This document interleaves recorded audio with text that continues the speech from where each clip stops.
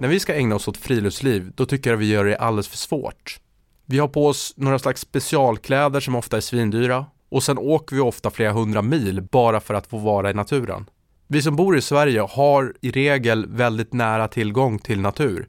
Vi kan åka till närmsta naturområde, göra upp en eld och dra upp en abborre eller hugga lite ved. De där små men enkla grejerna som vi har kunnat och som har varit väldigt viktiga för oss, men som nu är på väg att försvinna. I den här podden kommer du få träffa de personer som kan väldigt mycket om de här basala naturupplevelserna och som ägnar väldigt mycket tid i naturen.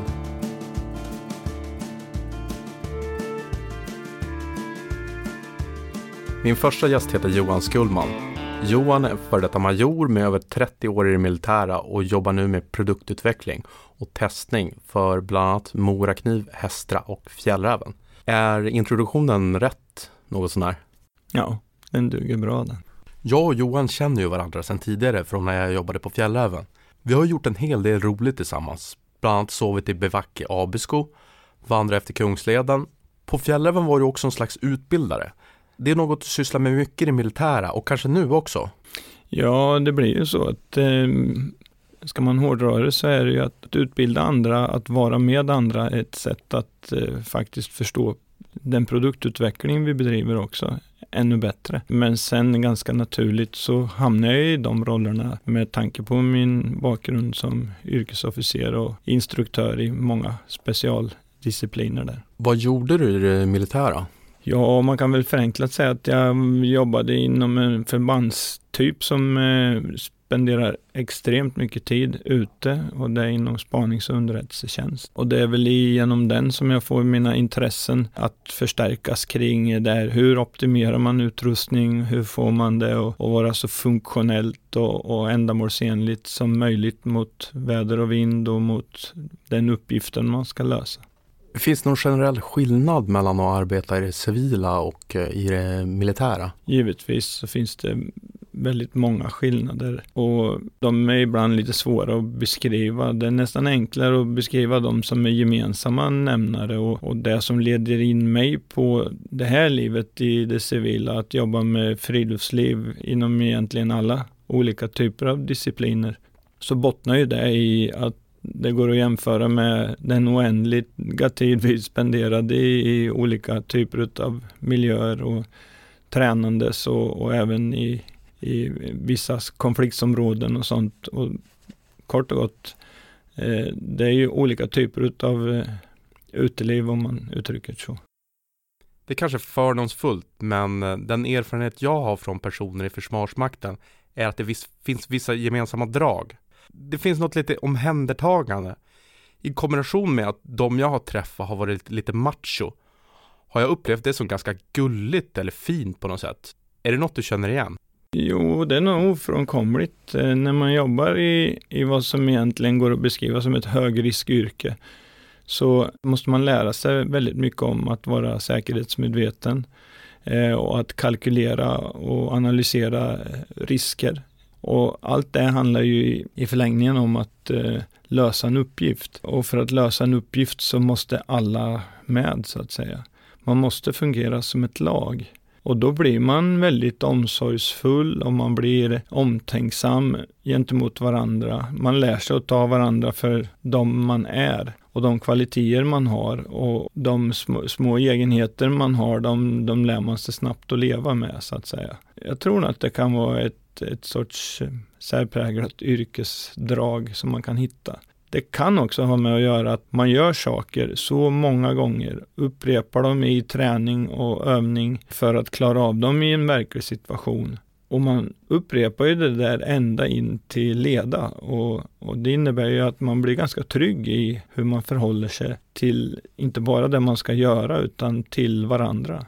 Och i det ligger jättemycket omsorg. För hur skulle det funka om man inte hade alla kompisar med sig hem efter en vandringstur? Och då är det ju på något sätt som att man har sagt att ja, men vi går ut på vinst och förlust och så förlorar vi några på vägen för att de fick ont i fötter eller knän och sånt. Det är inte lika kul. Det är bättre att alla är med. Jag kommer faktiskt på det nu när du pratar. Du har ju tagit hand om mina fötter när vi gick Fjällräven Classic för ganska många år sedan. Jag tror det var i anslutning till Tjetska-passet, visst heter det så? Ja, men jag kommer ihåg det, och det var nog säkert, du kan ta den lilla saken som att hjälpa till med någons fötter och så här, det är ju egentligen ett yttersta tecken på en vänskap, och att man vill inte att du ska bli sittande där, utan vi ska ju fortsätta gå tillsammans. Jag kommer faktiskt ihåg att jag fick ett väldigt bra tips. Det var ju en mindre grupp där och du tog hand om mina fötter väldigt fint. Väldigt försiktigt så sa du till mig också: Nils, när du kommer hem sen eller inför nästa vandring, då tror jag att du ska ta en pedikyr. Det är någonting jag har fattat senare, att just det där med att ha välvårdade fötter när man ger sig ut, det kan göra ganska stor skillnad. Ja, väldigt stor. Men nu jobbar du i det civila och nu driver du eget. Hur börjar du med hur kommer du igång med ditt företagande? Det är lite svårt att beskriva, därför man ställs i vägskäl, och efter 30 år i försvaret så ska man helt plötsligt lämna en invand och trygg miljö. Och det innebär att man har en massa frågetecken i huvudet, men samtidigt är man tränad till att våga ta beslut och man vågar gå framåt. Så när jag stod i de vägskälen så hade det väl lite praktiska skäl. Vi insåg väl snabbt att jag skulle jobba med flera partners och uppdragsgivare. Det var alltså enklare för mig att starta ett eget företag då än att bli anställd eller deltidsanställd utav de vardera uppdragsgivarna på en viss procentuell basis. Att driva ett eget företag är ju givetvis en ny sak för mig i det läget. Men jag har alltid hyllat den devisen att man ska göra det man är bäst på. Och det innebär att jag har satsat på att jobba och göra det jag tror mig kunna bäst. Och sen har jag låtit andra hjälpa mig med råden kring marknadsföring, det lilla som jag har behövt. För att jag har ju fått förmånen att jobba genom flera som jag har så att säga per automatik blivit synlig hos. Men jag har fått lära mig om ekonomi och hantera ekonomin i företaget genom människor som är duktiga på det. Alla människor som jag har stort förtroende för och som jag känner sedan lång tid innan. Din bakgrund är det militära, men visst har du en bakgrund från GIH också, va? Vi sitter just nu på Gärdet i Stockholm, alltså GIH ligger ju efter Lidingövägen, så det är ju ett stenkast härifrån. Jag tycker mig ha också förstått, visst har du 3 barn? Det stämmer bra det. Har någon av dem gått i dina fotspår? På sätt och vis gör de det alla 3. Därför min son, han jobbar nu snart sin 6:e säsong som hundspannsguide uppe i Pojkjärvi utanför Kiruna. En oerhört ansvarskrävande uppgift både mot de klienter man har och mot de hundar man ansvarar för. Så en kanonbra skola. Det andra halvåret när det är barmark så att säga, då flyttar han hem, och då från och med i maj i år så jobbar han hos mig som hjälpinstruktör och som allt i allo. Min mellandotter, hon läser för närvarande på Idrottshögskolan och kommer ifrån universitetsstudier nere i Halmstad och har sin inriktning inställd på prestationspsykologi. Ska man koppla det till termer av friluftsliv och sånt, så kan man väl säga att mindfulness och liknande är väldigt nära besläktat med det där. Men självklart så är hon också intresserad av våra beteenden och våran utveckling i mera prestationskrävande syften. Och den yngsta, hon har precis slutat gymnasiet, så att hon är ju, vi kallar det, bara intresserad utav friluftsaktiviteter, och vart hon hamnar utbildningsmässigt, det har vi väl inte sett än, men vi får se helt enkelt. De väljer sina egna vägar och sammanfaller de så att vi kan göra saker ihop, så är det självklart kul, men det är inte någonting som är någon sorts utstakad tanke eller något liknande. Men vad började ditt friluftsliv? För jag antar att det kanske började tidigare än i det militära. Ja, det började ju som liten grabb. Jag brukar skoja och säga att jag har egentligen blivit intvingad i friluftslivet, för det var ju ungefär på det sättet det var när pappa stoppade ner en i en ryggsäck. För större var man inte, och fick hänga med ut. Varenda helg får de iväg på orienteringstävlingar, och på vintrarna var det längdskidåkningstävlingar, och däremellan så gick man på turer och man vistades i skogen och skog och mark. Vi bodde ute på landet, så att det var en ganska naturlig start. Och det gjorde att man var väldigt nyfiken. en nyfikenhet som sen jag tar med mig in i det militära, och när man jobbar inom spanings- och underrättelsetjänsten så måste man ju vara nyfiken, fast aningens mera strukturerad i sina analyser och liknande. Man kan säga att det hänger ihop från jag var jätteliten. Jag värderar ju idag saker och ting som jag kanske inte ens förstod då i min ungdom, och som jag inte förstod ens när jag växte upp i det militära. Men som jag idag inser värdet av. Att få börja orientera när man är 6 år gammal och lära sig karta och kompass har blivit en av de största livsnyttiga färdigheterna för mig. För i orientering lär man sig att ta beslut och man lär sig att ta vägval. Och det behöver faktiskt inte bara vara på en karta. Utan det är liksom lite livets natur i det. Sen inser jag ju också att min skolgång och det som leder till att jag fortsätter sedan i det militära, att vara lite nyfiken utöver den allmänmilitära utbildningen. Det leder mig in i specialinstruktörsutbildningar som är att koppla mot överlevnad, mot livet i bergen, och där det är inkluderat med fallrisker, helikoptrar och sådana ting. Att vi dessutom får läsa på högskolor och som förmer oss, som du säger, till GH, men också till Textilhögskolan nere i Borås och till de oberoende testinstituten för att lära mig mer om materialteknik, funktionell design och hela biten med så textilingenjörskonsten. Jag inser ju bara hur lyckligt lottad jag är idag, för att nu är jag i ett sammanhang där alla de här delarna vävs samman. Och jag måste nypa med armen varje dag för att inse hur extremt privilegierad man har varit faktiskt genom åren. Jag tror inte man hade kommit framåt om man inte hade gjort misstag. Så självklart har man gjort misstag när man använder någon ny grej första gången, eller när man hoppar över sina, normala säkerhetsstrukturer och tar en genväg. Så självklart så har man varit med i sammanhang som kan sägas vara en incident, eller, och jag menar, jag har kraschat på sluttningar och brutit ben och sånt där. Så det tror jag nog man helt enkelt ödmjukt måste inse, att man kan aldrig gå igenom ett helt liv utan att begå misstag. Men att lära av dem och reflektera över dem har förhoppningsvis gjort mig bättre. Jag tror inte att jag har upprepat så många utav, så att säga, misstagen jag har gjort så att de har blivit till någon sorts dålig vana.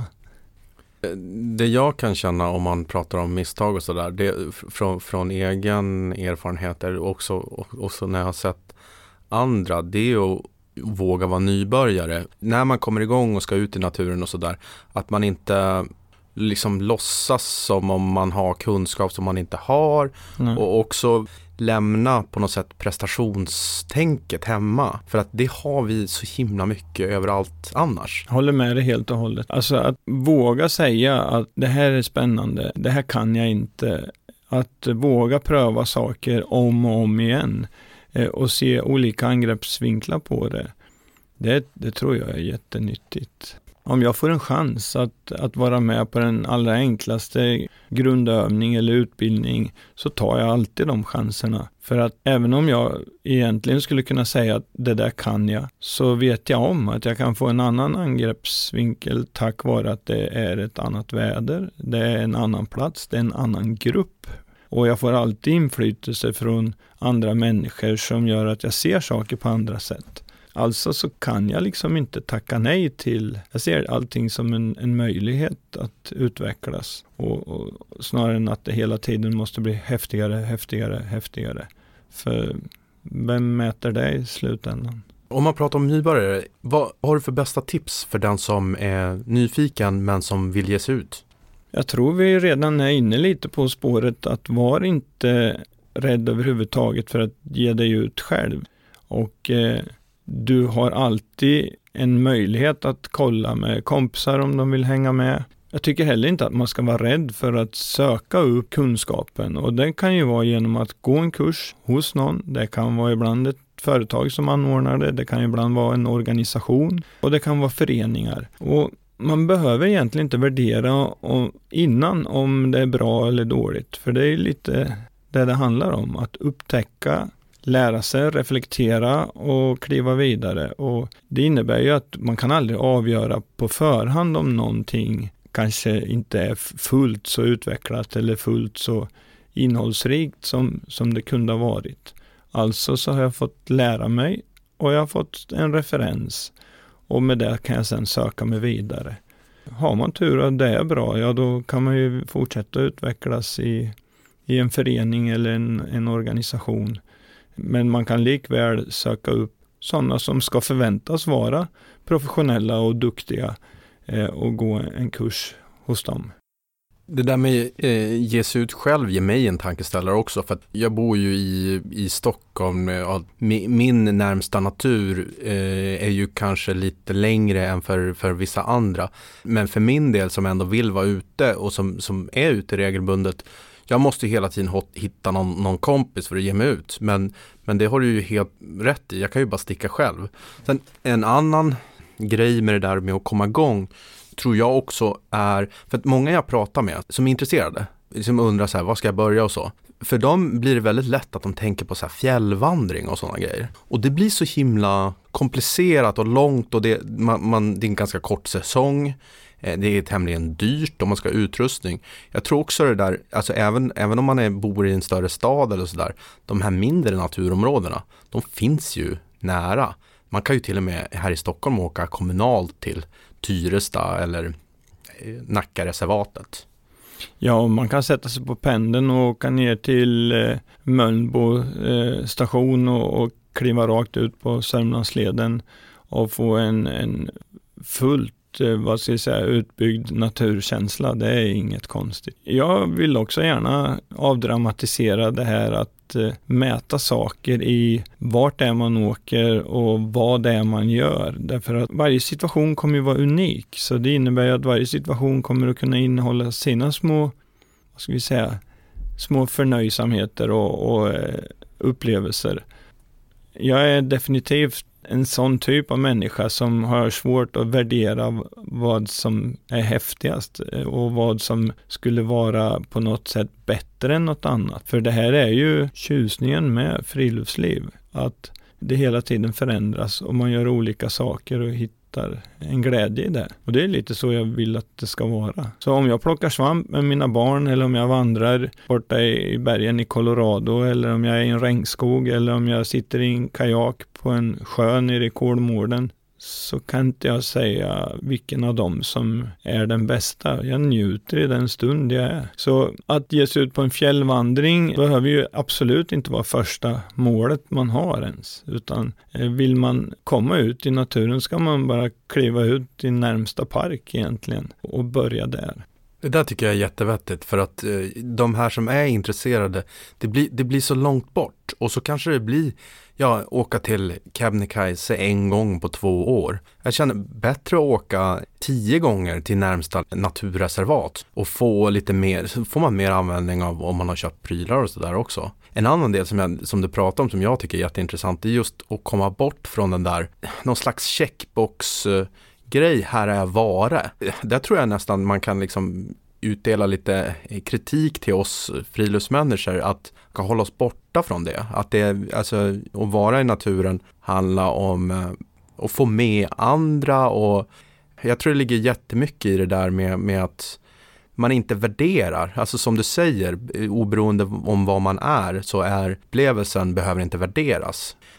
Det kan vara liksom lika nice att vara i sitt närmsta naturområde som att vara på någon jättehäftig bergsklättring eller vad det nu är. Problemet som ofta skapas kring det här med att checka av saker och ting, been there, done that, det bottnar ju ofta i att man inte riktigt gör det för sig själv. Man ska visa någon annan. Jag har absolut ingenting emot om människor gör olika saker för sin egen skull och känner att det ingår i deras utveckling, att det ingår i deras glädje att prestera för sig själva. Och gärna tillsammans med andra, men inte satt i ett sammanhang där man ska mäta sig eller visa upp någonting. Därför att Jag har ju varit med ganska länge i det här gebitet och ser stora skillnader mellan idrottens prestation och friluftslivets prestation. Och jag har än så länge inte hittat hur man mäter huruvida man kan bestiga Kebnekaises sydtopp på tuffaste eller bästa, snabbaste sätt och vad det i så fall skulle vara värt. Eller likadant att säga att man har gått hela Sörmlandsleden på en gång. Det är givetvis en bedrift, men bedriften kan man ju kanske mer mäta då mot sin egen tillfredsställelse än att behöva visa för andra. Om man pratar om kunskap för en nybörjare, vad är det? Alltså kunskap kan ju vara indelad i flera delar. Dels kan det vara kunskap som man behöver för att vistas i ett område. Men jag tror också kunskap kan vara en del av att förbättra en upplevelse. Men vad är viktigast var ska man börja som nybörjare? Det finns ju några mer eller mindre viktiga essentiella kunskaper man måste ha. Och de sen i sin tur måste kunna vara omsatta i en färdighet så att jag kan utföra dem. Vi brukar tjata ganska mycket om 3 stycken som är viktigare än alla andra som en grund. Och det är att kunna navigera och orientera. För det innehåller så hög grad av strukturell reflektion över tillvaron så att det blir så att i slutändan så smittar det av sig hur jag beter mig med min utrustning och hur jag packar min ryggsäck och hur förutseende jag är. Och självklart så blir ju givetvis mina vägval på kartan omsatta i naturen på smartare och smartare sätt om jag tränar den färdigheten. Så den vill jag framhålla som oerhört viktig. Det kommer ju i sin tur leda till också att man lite lättare vågar lämna en led eller någonting som är uppmärkt och faktiskt få upptäcka en del av terrängen som kanske inte så många ens har sett för de har hållit sig på elljusspåret så att säga. Den andra den är att verkligen behärska livsräddande åtgärder som att kunna ge hjärt-lungräddning, stoppa en kvalificerad blödning och att kunna säkerställa att någon har fria luftvägar.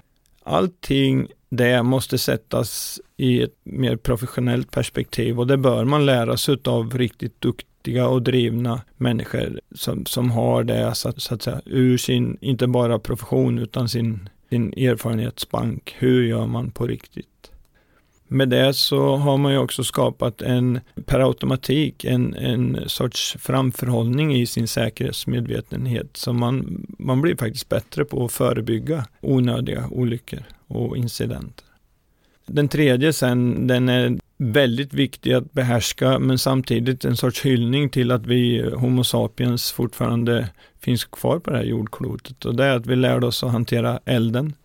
Hur vi gjorde det finns det väl lite olika teorier kring men vi lär oss att hantera inte bara att bevara elden som kanske skedde genom ett blixtnedslag eller på något sätt första gången utan vi lärde oss att även återskapa den. Det är ju en kunskap och en färdighet som jag ser försvinner mer och mer och jag vet hur väldigt avgörande den är i alla situationer för att antingen må bra eller för att rent av kunna säkerställa att man överlever om någonting oförutsett skulle inträffa. I samband med att jag säger då att kunna göra upp eld så brukar vi per automatik lägga in det absolut viktigaste verktyget och det är den skärande äggen från en kniv. Den utgör också en del i att göra upp eld för den ingår i förberedelserna att fixa det som man ska elda och till och med kunna ibland använda för att starta elden. De här 3 är ju sådana kunskaper och färdigheter som måste utvecklas hela tiden. Men de är också helt utomordentligt bra och spännande startkunskaper. Det är där man börjar med för då kommer man upptäcka hur spännande och kul det är att göra upp en eld.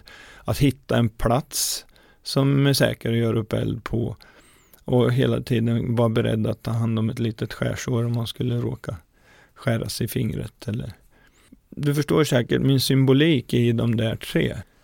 Vi brukar kalla dem som de 3 viktigaste pedagogiska instrumenten när vi utbildar. Det är ju självklart någonting som som var och en enskilt kan börja och pröva och testa lite på egen hand också.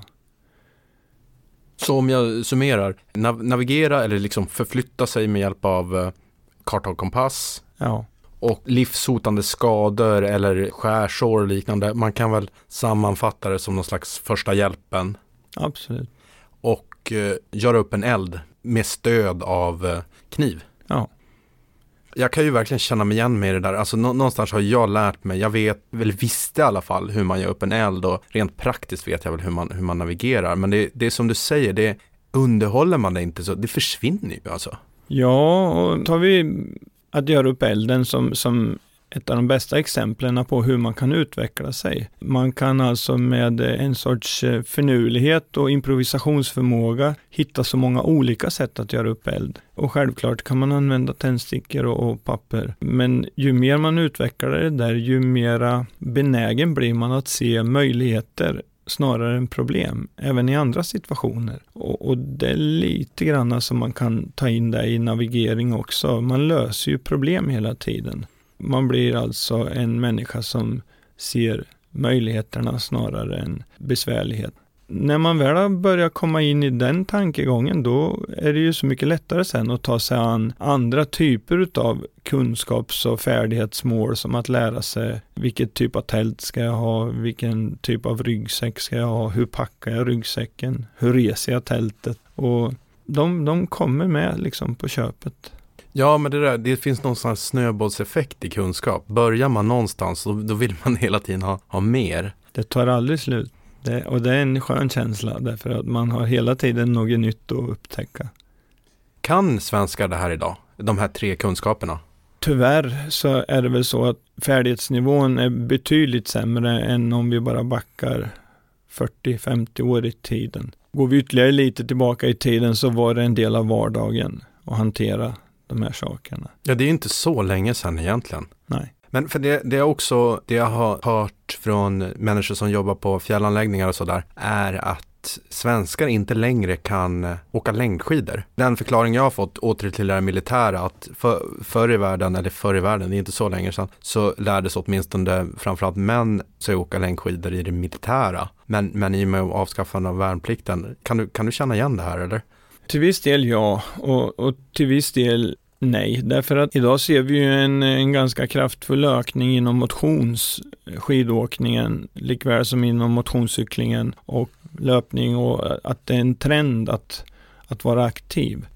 I klassisk mening så har ju så mycket skett på utvecklingen av material och utrustning för skidor, så många som åker längdskidor idag anpassar ju nästan sin träning till de lopp de ska åka. Och vissa lopp går ut på att staka enbart. Och då kan man ju säga att då lär man sig ju inte in alla ingredienser i att åka skidor. Jag skulle väl vilja påstå att det blir en sanning med modifikation om vi har blivit, men generellt så att gå på skidor och ha packning med oss och sånt där var lite bättre förstås. För att då var det ett naturligt utvecklingssteg när man gjorde sin värnplikt. Många människor i ett svenskt perspektiv har nog fortfarande hyfsad förmåga att ställa sig på ett par skidor och gå på dem. Det kan man väl säga är lite sämre ställt om man tittar lite ner i Centraleuropa eller England, men kanske samtidigt alltid har varit så. Men det hänger ihop med det du säger, att tränar man inte på saker då blir man definitivt inte bättre på dem. Så att man måste ju ändå försöka och ställa sig på de där skidorna. Gör du inte det, då försvinner det. En vandring kan ju vara ganska påfrestande på kroppen och knän och sådär. Hur ska man träna inför en längre fjällvandring? Ja, jag kan säga utav den uppfattningen att det är inte en specifik träning som krävs, utan det är du som tar tillfällen att komma ut. Och i dem utvecklas du inte bara kunskaps- och färdighetsmässigt, du utvecklas fysiskt och mentalt i att hantera dem.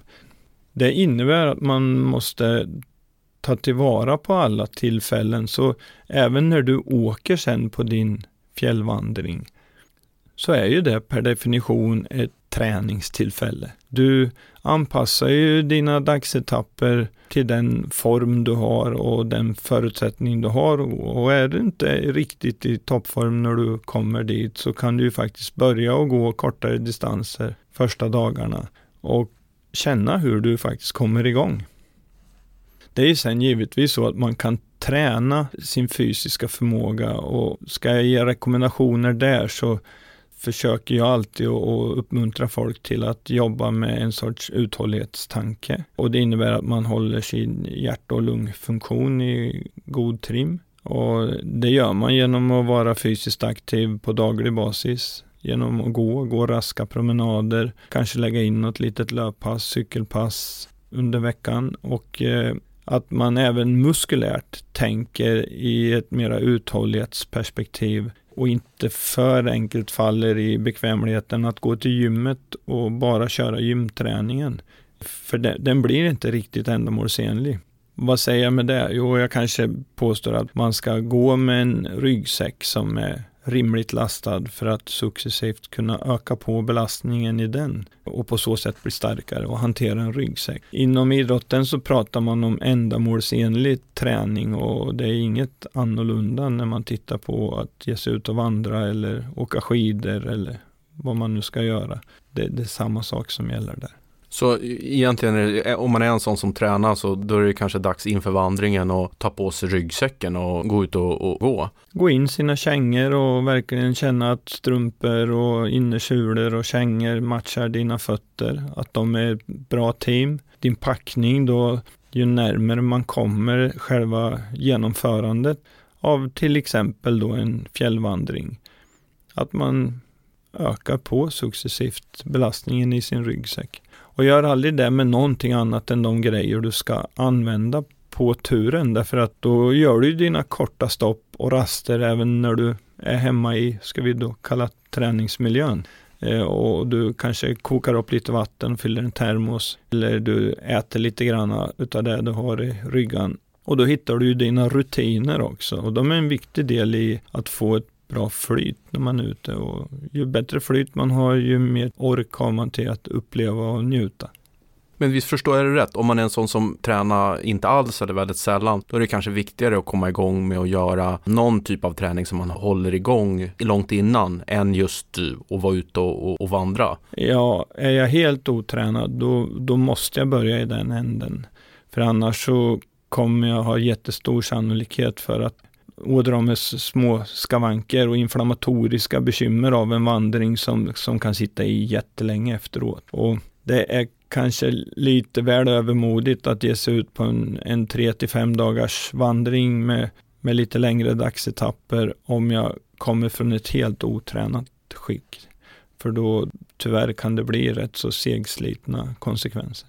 Man ser ju lätt att om man är en grupp sådär, och om det är vissa som tränar väldigt regelbundet och andra som inte gör det, då brukar man kanske se att de som inte tränar brukar kanske fixa det bra, men brukar göra illa sig. Det ligger mycket i det, och många gånger handlar det om en sorts överbelastning som sker av kroppen. Och det är ju den harmonin mellan att ha en hjärt-lungfunktion som är tillräckligt bra för att jag inte ska helt enkelt ta slut. Och sen ha en muskulär kapacitet som är, som jag sa, inriktad mot uthållighet, men också att jag utför det med rätt arbetsteknik. Att bära en ryggsäck är ju en typ av arbetsteknik som man måste öva in och känna att den är, alltså den ger sitt eget kvitto när det känns behagligt och komfortabelt att bära även en lite tyngre vikt. Och då är det ju inte bara att ryggsäcken är skön, utan då är det ju att jag har hängt med i utvecklingen fysiskt och givetvis mentalt också. De här 3 färdigheterna som Johan nu har pratat om, jag tror vi ska försöka återkomma till dem senare i podcasten. Hur bygger man upp sin friluftsgarderob? Jag tror att man kan ta det ganska lugnt och försiktigt, men man behöver göra några viktigare prioriteringar. Sedan bygger man vidare på det successivt. Några av de viktigaste grejerna, det är ju att ha bra på fötterna. Och eftersom friluftsliv ofta handlar om att man bär med sig en ryggsäck, så innebär det att man sätter en belastning på kroppen som inte till att börja med normal. Och för det behöver fötterna bra support och de ska hållas hela och fina. Så ett par kängor är alltid en bra investering. Det är ju så att ungefär som det man betalar, det får man i kvalitet. Och har man en tanke om att någonting kanske är för dyrt, så kanske man ska överväga rent av när det gäller de där viktigare delarna som ett par kängor, att faktiskt spara lite längre till ett par riktigt bra kängor hellre än att köpa lite sämre som man får byta ut och som rent av kan också ge att fötterna inte mår så bra.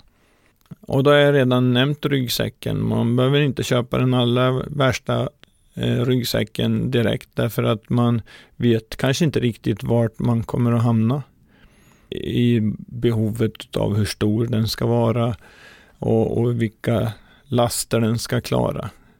Man kan börja på lite enklare nivå och sen vad det lider så hittar man sitt behov. Och då gäller det att man lyssnar noga på sakkunnigheten från förhoppningsvis de man möter i butiken. Men har man chansen, pröva alltid ryggsäckar och så vid de tillfällen och sammandragningar när man erbjuds det. För då kommer man göra ett mycket säkrare och bättre val. En ryggsäck är lite grann som ett par kängor. De måste individtillpassas och de måste stämma överens med hur man själv är i sin kroppsform och i storlek. Går man sedan från de bitarna så behöver man inte skaffa sig tält och liknande direkt. Därför att börjar jag vandra i mitt eget närområde så kanske det är i huvudsak dagsturer. Men sen upptäcker man också efterhand att det är ganska enkelt att hitta turer i de här mera skogsbeklädda områdena där man hittar vindskydd och liknande och kan sova i dem. Och då är man kanske snarare då i en prioritering att skaffa sig ett liggunderlag och en sovsäck. Och där gäller ju samma sak som med övrig utrustning, att vill man satsa på lite bättre kvalitet då har man igen det i andra änden. Grejerna håller längre, förutsatt att jag givetvis sköter och vårdar dem på ett bra sätt. Men i alla de där sammanhangen så skadar det inte att lyssna med kanske kompisar eller släkt och vänner som kanske kan låna ut så att man får en referens till vad har jag för behov. Jag tror mig se en tendens till också att det kommer att öka med möjligheten att faktiskt få hyra utrustning lite likt det man gör när man åker till ett skidområde och hyr skidor. Att kunna hyra en sovsäck och en ryggsäck är ju ett ganska bra sätt att också hitta vägen in till det jag själv verkligen behöver och kanske kan spara upp pengar till att köpa då. Nej, men där tror jag, precis som du sa, att friluftsbranschen har ju att lära från skidorter och sådär. Att man kan hyra grejerna på plats. Jag tycker det är en riktigt bra och fiffig tanke. Ser man krasst på det så är det ju säkert väldigt många människor som har rejält med friluftsutrustning och huvuddelen av året så ligger ju den i ett förråd. Och den kan man ju kanske hitta andra vägar kring då genom en uthyrning så att man helt enkelt inte behöver ha det stora förrådet själv, alltid. Det är kanske det man skulle önska själv ibland, för det blir ju ganska mycket utrustning hemma. Hur ser din utrustning ut hemma? Har du ett extra hus med grejerna eller? Ja, i och med att jag jobbar med produktutveckling och dessutom har ett behov av att hålla referenser tillbaka. Och i mitt fall så är det ju referenser som en del av dem urspringer ur 60- och 70-talet. Förvisso är jag väldigt glad över att jag har de sakerna kvar. Men det är ju en typ av referensbibliotek som hålls och det är väl inte så långt ifrån att det krävs ett eget litet förråd för det. Har du Sveriges största friluftsgarderob? Nej, det vet jag inte om jag törs säga. För jag känner ju en del kompisar inom den här branschen som ligger i alla fall i klass med. Men självklart när man jobbar professionellt med det så blir det att man har ju väldigt mycket utrustning som per definition inte är ens egen, utan det är ju den som vi utvecklar eller förrådshåller åt våra uppdragsgivare, för att vi jobbar ju hela tiden med en sorts titt i backspegeln emellanåt, och ibland så är det inte så dumt när man jobbar med varumärken som är långsiktiga i sitt sätt att produktutveckla, att kunna plocka fram någonting som faktiskt fanns för 15, 20 eller rent av 30 år sedan. Jag tycker det här du inleder med och ta det lite lugnt när man skaffar utrustningen är jätteviktigt. För att jag stöter på många som är liksom intresserade av friluftslivet och sånt där, men som inte har några grejer. Och för dem är det nästan ett hinder. Jag kan inte följa med för jag har inget. Och jag menar, när det kommer till dagsturer och sådär, då gör det inte så mycket om man använder gympadojorna och blir blöt om fötterna.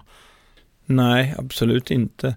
Det där med fötterna hänger mer ihop med hur mycket man belastar kroppen, och när jag hänger på med en tung ryggsäck så kommer jag behöva den support och den stabilitet som ett par rejäla kängor ger. Ska jag börja ut och röra mig i en sorts mera dagstursliknande träning för att lära mig mer om naturen, då kanske jag bara har en liten rygga också med termos och lite matsäck, en kniv förstås, och så karta och kompass, och där har man ju en fullt duglig grund för att faktiskt kunna nöja sig med på gympadojor.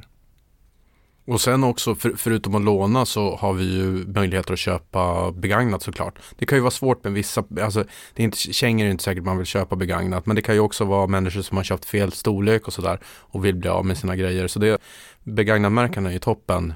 Ja, och det är väl en av de förnämliga saker som kommer med dagens moderna sociala media, det är ju det att det finns nätverk för den här typen av intressen. Och det gör ju att man kan ju få både guidning och hjälp. Och man kan få hänvisningar till någon som har kännedom om någon som har utrustning och så vidare. Det tror jag är fortfarande en ganska underutnyttjad förmån som man skulle kunna få ut väldigt mycket av. En del tillämpar den, och jag tycker mig se att de blir väldigt nöjda med det. Vilket är det mest överskattade friluftsplagget eller friluftsprylen? Saker och ting kanske blir överskattade när de kläs på en marknadsföring som talar om att produkten helt plötsligt börjar lösa saker åt dig. Och det är väl där jag tycker att det går lite fel. Det finns olika exempel på det. Ett kan vara att ett plagg som med tekniska data och prestanda kan påvisas vara vattentätt och dessutom utlovar då att göra det omöjliga, det vill säga att det andas. Det är ju oss biologiska varelser lyxigt förunnat att kunna göra det. Vi andas, men det finns inga plagg som klarar av att göra det. De kan ventilera ut överskottsvärme i form av fukt. De kan stänga ute väta och sånt från utsidan. Men allting är ju mycket mer komplext än så, för att vi har ju olika typer av hål på alla kläder i form av ärmhål och i linningar och i en dragkedja som är lite öppen. Och där har vi ju liksom lite grann helhetssynen i hur vi använder grejerna. Saker blir överskattade om någon utlovar någonting som jag sen upptäcker att det inte är riktigt sant.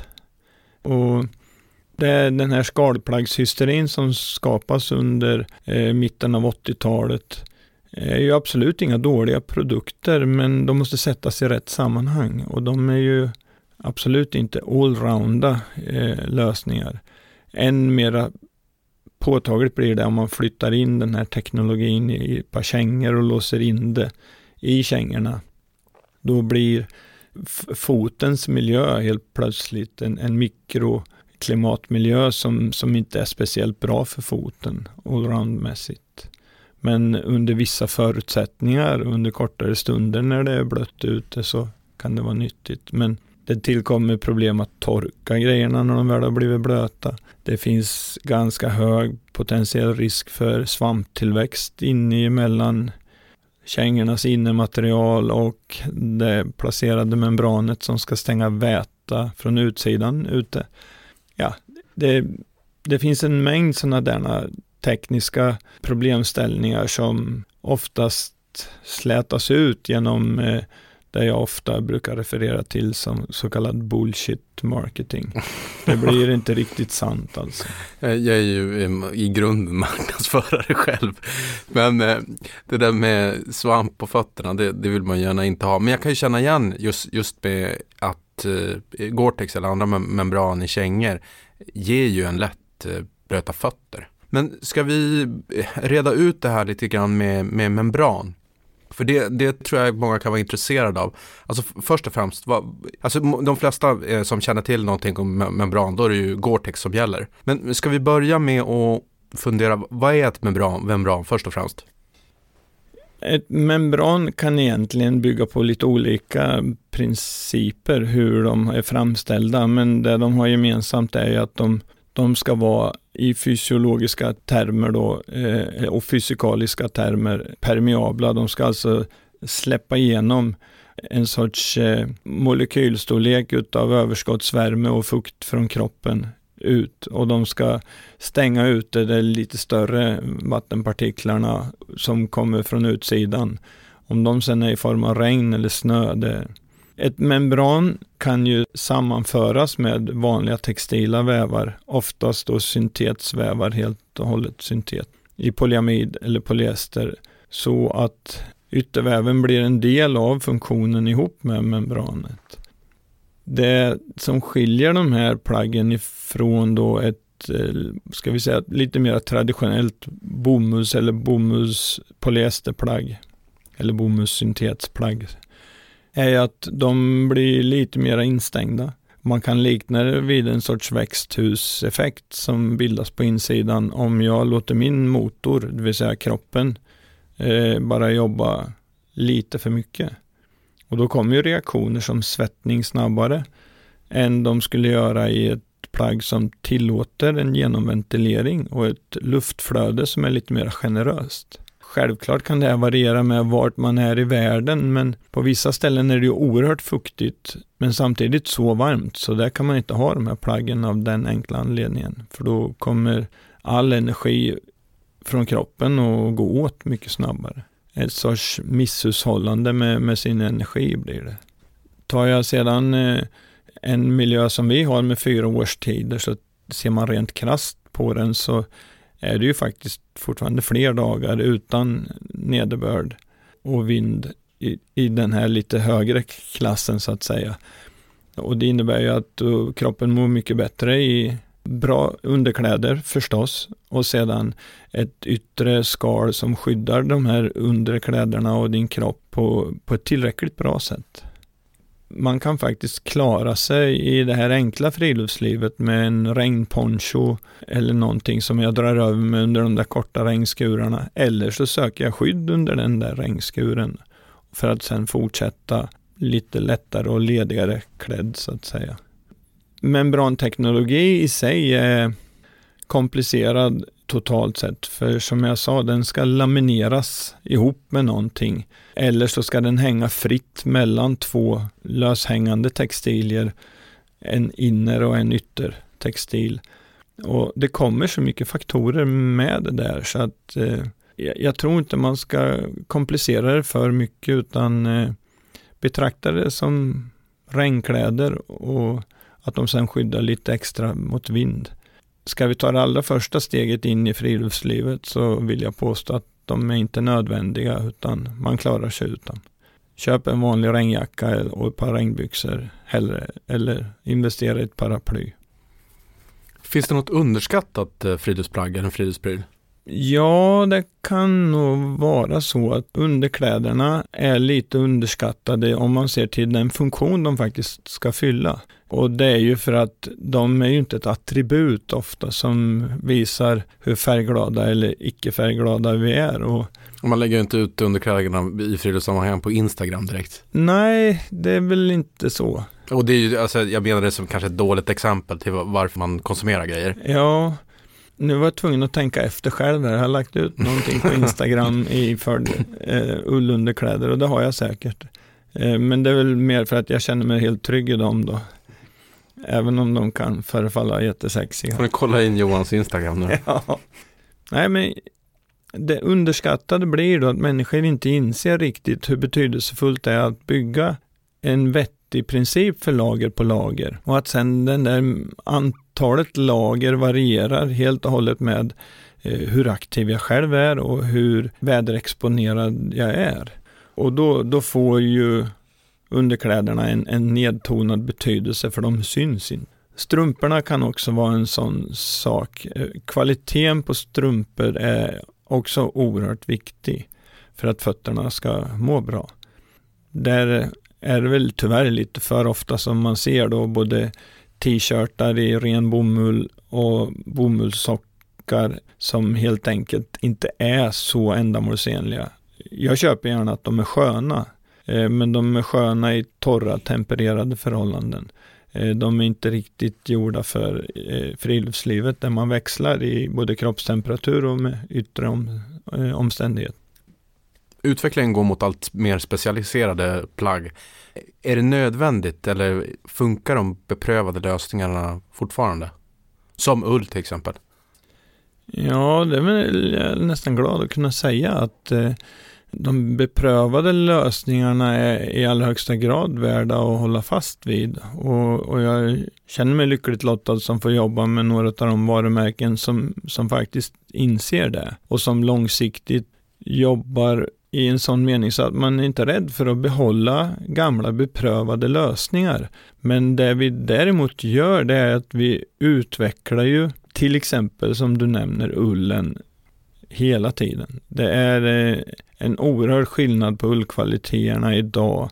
Både styrkemässigt, komfortmässigt och även i funktionaliteterna som kommer med olika stickningstekniker. Om du jämför med bara 20 år tillbaka i tiden. Och jag gillar den här utmaningen som ligger i att våga titta lite bakåt i funktionella lösningar som kan handla om en funktionell design, men som också kan handla om den funktionalitet som man måste försöka eftersträva mellan olika plagg eller där plaggen möter en ryggsäck. Så att man tänker praktiskt helt enkelt. Då är det inte så jäkla viktigt om det är nytt eller gammalt. Och sen får man försöka att ta det här med den moderna utvecklingen lite med en sans. Så man behöver inte driva den mot lättare, mindre packvolymer. För till slut av med så blir det antingen vansinnigt mycket dyrare eller så blir det vansinnigt mycket mer känsligt och vad ska man säga, lätt att förstöra. Och då är det ju en dålig investering enligt mitt sätt att se det i alla fall. Men jag tror också att vi liksom måste tänka efter lite själva också när man köper grejer. För att marknadsförare och företag gillar ju som att sätta stämplar på saker. Att det här är någon slags bevis för att det är proffsutrustning eller det är någonting man ska ha när man är ute.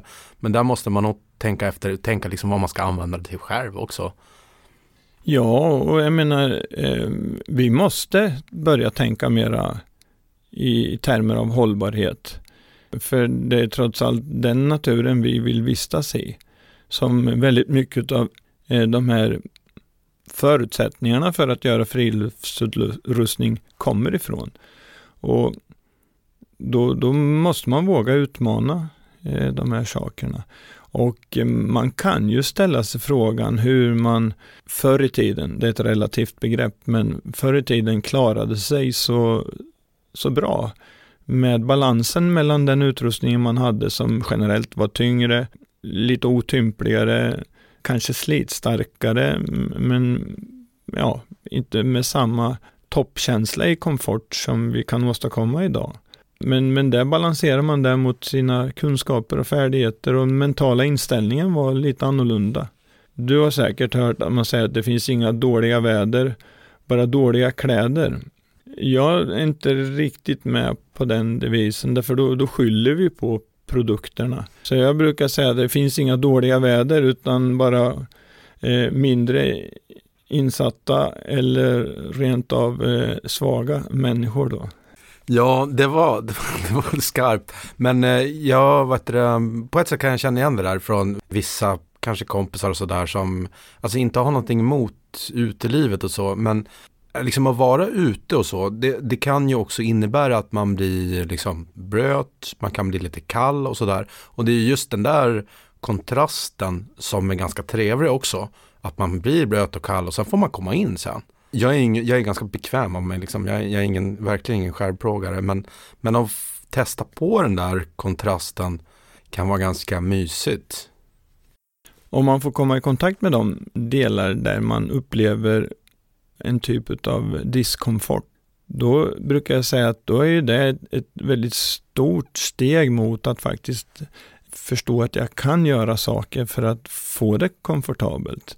Och jag tror det är den utmaningen man måste inse, att det är inte så farligt att det är lite dåligt väder, utan det är utmaningen i hur jag tacklar det och hur jag skapar min förutsättning för att ha det lite bättre. Och om det innebär att jag stannar och slår upp tältet och kryper in i det, då är det en fantastisk upplevelse, och det är kanske ibland en smartare slutsats än vad många kommer till, för att de fortsätter och tragglar i regnet som bara blir värre och värre, och man blir blötare och blötare och kanske nästan hamnar mer mot gränsen att man tappar intresset. Det är ju synd, utan det är bättre att man steg för steg lär sig mer om sig själv och får insikter om hur man anpassar inte bara sin utrustning till det här och sin klädsel, utan även sin mentala inställning till det. Nu har vi framförallt pratat om det lite enklare friluftslivet, men nu börjar vi komma in på liksom diskomfort. Om man går på det med din militära bakgrund, finns det några grundregler för överlevnad? Ja, det gör det. Många av dem har vi varit inne i, de här 3 väldigt essentiella grundfärdigheterna. Att hitta rätt, och även om man är fel så kan man hitta tillbaka rätt. Att göra upp eld är en avgörande viktig del i överlevnad, därför att den ger värme, den ger möjlighet till att koka och rena vatten. Och det i förlängningen, vätska är avgörande viktigt för att vi ska klara oss. Våran vätskebalans och våran mängd blodsocker till hjärnan är ju 2 huvudingredienser för att vi ska klara av och lösa saker själva. Jag ska återkomma till det lite närmare, men det tredje blir ju att sen då genom självvård kunna ta vara på sig själv eller en kamrat när man skadar sig, eller i rent allmänhygieniskt hänseende. Om du sen till de delarna lägger då att kunna bygga ett skydd, det är ju egentligen bara att utöka sin komfort och exponering mot det som då annars skulle kunna leda till farligare stadier av att kylas ner, som hypotermi. Eller åt andra hållet, att inte kunna skydda sig mot en sol som är så varm genom skuggning, så att man undviker motsatsen till hypotermi, hypertermi. Det är ju grundbegrepp inom överlevnaden. Sen var jag inne lite på det här med vätskan, att hitta vatten som jag kan göra så kännligt så att det är möjligt att dricka. Det är ju A och O. Det är några av de där absolut mest väsentliga hörnstenarna som finns. Det vi inledde med att säga omkring elden blir ju sen väldigt snabbt en trygghet. Det blir en varning eller en signalering om att gör man det på rätt sätt så talar man om att jag är i nöd och jag behöver undsättas. Det blir min vad ska vi säga, verkstad. Det är där jag kan reparera någonting som har gått sönder, som gör att jag kan fortsätta färden till säkrare platser, om det nu är det handlar om. Det är väl självklart så att man kan sen räkna upp en massa miljöspecifika delar som handlar om överlevnad beroende på var du är i världen. Men ska man ta det gemensamma så är det elden, skyddet och förmågan att navigera och orientera sig, och givetvis i ordningen då vätska, föda. Vi klarar oss ungefär 3 minuter utan luft. Sen så behöver vi hjälp att få luftvägarna fria och kunna börja andas själva igen. Vi klarar oss cirka 3 dagar utan vätska, utan att vi sjunker så mycket i vätskebalans och i så att säga beslutsfattarkapacitet så att vi måste ha hjälp av någon annan. Och det är 3 veckor för mat. Och det är ju ett mentalt spöke som alla har känt av, att törsten, den ignorerar vi väldigt lätt. För vi kanske inte ens känner den. Medan matfantasierna, de kommer snabbt. Och det är långt innan de ens är nödvändiga att ha faktiskt. Ja, 3 timmar, då börjar jag tänka på maten. Ja. Någonstans där. Det är intressant att friluftskunskaperna hänger ihop med, alltså grundfriluftskunskaperna hänger ihop med överlevnadskunskaperna. Kan svenskar det här idag? Jag tror att det är generellt sämre, som jag sa förut. Det är inte en naturlig del i vår vardag. Och väldigt mycket gör vi utan att reflektera över saker och ting idag. Det vill säga att vi får det serverat på ett silverfat och idag trycker vi på knappar för att få lyse och värme. Vi vrider på en kran för att få kallt eller varmt vatten. Vi behöver inte någonstans behovet av att navigera därför att vi går på våra inrutade vägar till och från skolan, till och från jobbet. Men hårdrar man det så är vi ju i situationen varje dag och vi är i närheten av de här grundläggande behoven av att hitta till matvaruaffären, att hitta inne i matvaruaffären, och vi behöver ha värme. Vi får värmen i jag vågar nog säga 98% av alla hushåll idag genom andra sätt än att elda. Det vill säga vi behöver inte göra upp värmen själv utan den levereras till oss. Och likaså vattnet då. Och då är vi där inne i de här hörnstenarna för både överlevnad och det som var intressant och kul att lära sig i friluftslivet. En sorts essentiella nödvändigheter. Hur ser ditt nästa steg i ditt eget friluftsliv ut? Både privat och även professionellt. Jag har ju hört rykten om att du har byggt upp en väldigt fin anläggning. Ja, man kan väl säga att på kort sikt ändras ingenting därför att jag hoppas få fortsätta att nypa mig i armen och jobba med fjällräven och morakniv och hästra och aklima och realturmat med sin frystorkade mat. Så länge de vill ha mig förstås. För det är fantastiskt kul och det är väldigt utvecklande. Men parallellt med det så är jag väldigt besjälad av idén och tanken att dela med mig av kunskaper och färdigheter och de samlade i de erfarenheter som jag har. Eller så andra som jag känner inom våra nätverk som är väldigt duktiga. Och att vi tillsammans bidrar till att hjälpa de som kanske är nyfikna på det här och att komma ut. Och jag har inte så stort intresse då i att försöka lära de som redan betraktar sig som fullärda eller kunna allt och redo för de stora äventyren, utan jag menar vanliga människor, gärna familjer och barn och ungdomar, för att där någonstans så kan man gripa tag i de här kunskaperna. De har inte gått förlorade, de ligger bara lite latent undangömda hos de allra flesta.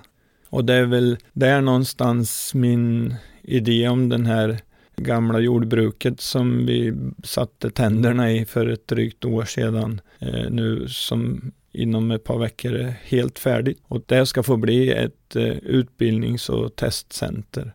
Men också en plats där man kan entusiasmera folk som kommer dit i lite andra syften. De kan komma dit med en ledningsgrupp eller ett kick-off med ett litet företag. Och det enda de ska vara helt säkra på det är att det kommer inte vara några konstgjorda aktiviteter, utan allting kommer att kunna rymmas inom ramen för att jag åker därifrån och har lärt mig någonting om de här 3 grundfärdigheterna jag pratar om.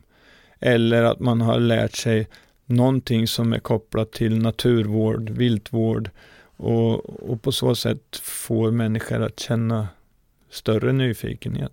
Finns det några hemligheter om anläggningen som du kan avslöja? Ja, alltså det är inga hemligheter. Där ska man i huvudsak komma i kontakt med den tiden då det här var självklara färdigheter. Och det innebär att där finns inget rinnande vatten kopplat till boendet, utan det får jag hämta på brunn eller vattenkälla. Jag har inga knappar att trycka på för att få lyse, utan jag får tända ett ljus eller en typ av lampa av äldre stil. Jag får definitivt inte någon värme utan att jag kan göra upp en eld. Och sen givetvis försöker vi ju koppla an den moderna friluftsutrustningen som man lär sig att laga mat med olika brännare och lite olika förutsättningar också. Men det ska kännas som att kliva ett litet steg tillbaka i tiden. Vi har försökt att jobba efter grundtesen att vi kör med spik, trä, sten Och de här liksom byggstenarna som känns lite mer som de kommer från naturen. Och vi har försökt att bevara känslan av att det fortfarande är ett jordbruk. Så om man hamnar i till exempel det gamla djurstallet så ska man inte bli förvånad då om det som en gång var platsen för en stor ardennerhäst eller en nordsvensk som jobbade i skogen, så kan man ju sitta 2 människor där och helt plötsligt har det blivit en människospilta där man kan både dricka kaffe eller förbereda sin packning när man ska sticka ut då. Och jag tror att igenkänningsgraden för att det stod en häst där en gång är ganska stor. Back to basics alltså. Det är lite så. När får jag hälsa på den här anläggningen? Du är varmt välkommen precis när du vill. Då ska vi se om vi kan återkoppla senare när Johan välkomnar besökare. Jajamän, det ska vi kunna göra inom en ganska snar framtid då. Jag ska tacka Johan Skuldman för medverkande. Jag tackar så hemskt mycket för att du ville ha mig med hit och kul att se dig igen. Det var ju ett tag sedan. Detsamma. Ha det så bra. Vi hörs igen då. Tack så mycket. Vi ses. Det här avsnittet är inspelat hos Copyfabriken, en byrå som hjälper kunder med copytjänster, företagsfilmer och poddproduktioner. Jag vill också passa på att tacka mina vänner Tommy, Vilma, Fredrik och Dea för all hjälp med den här podden.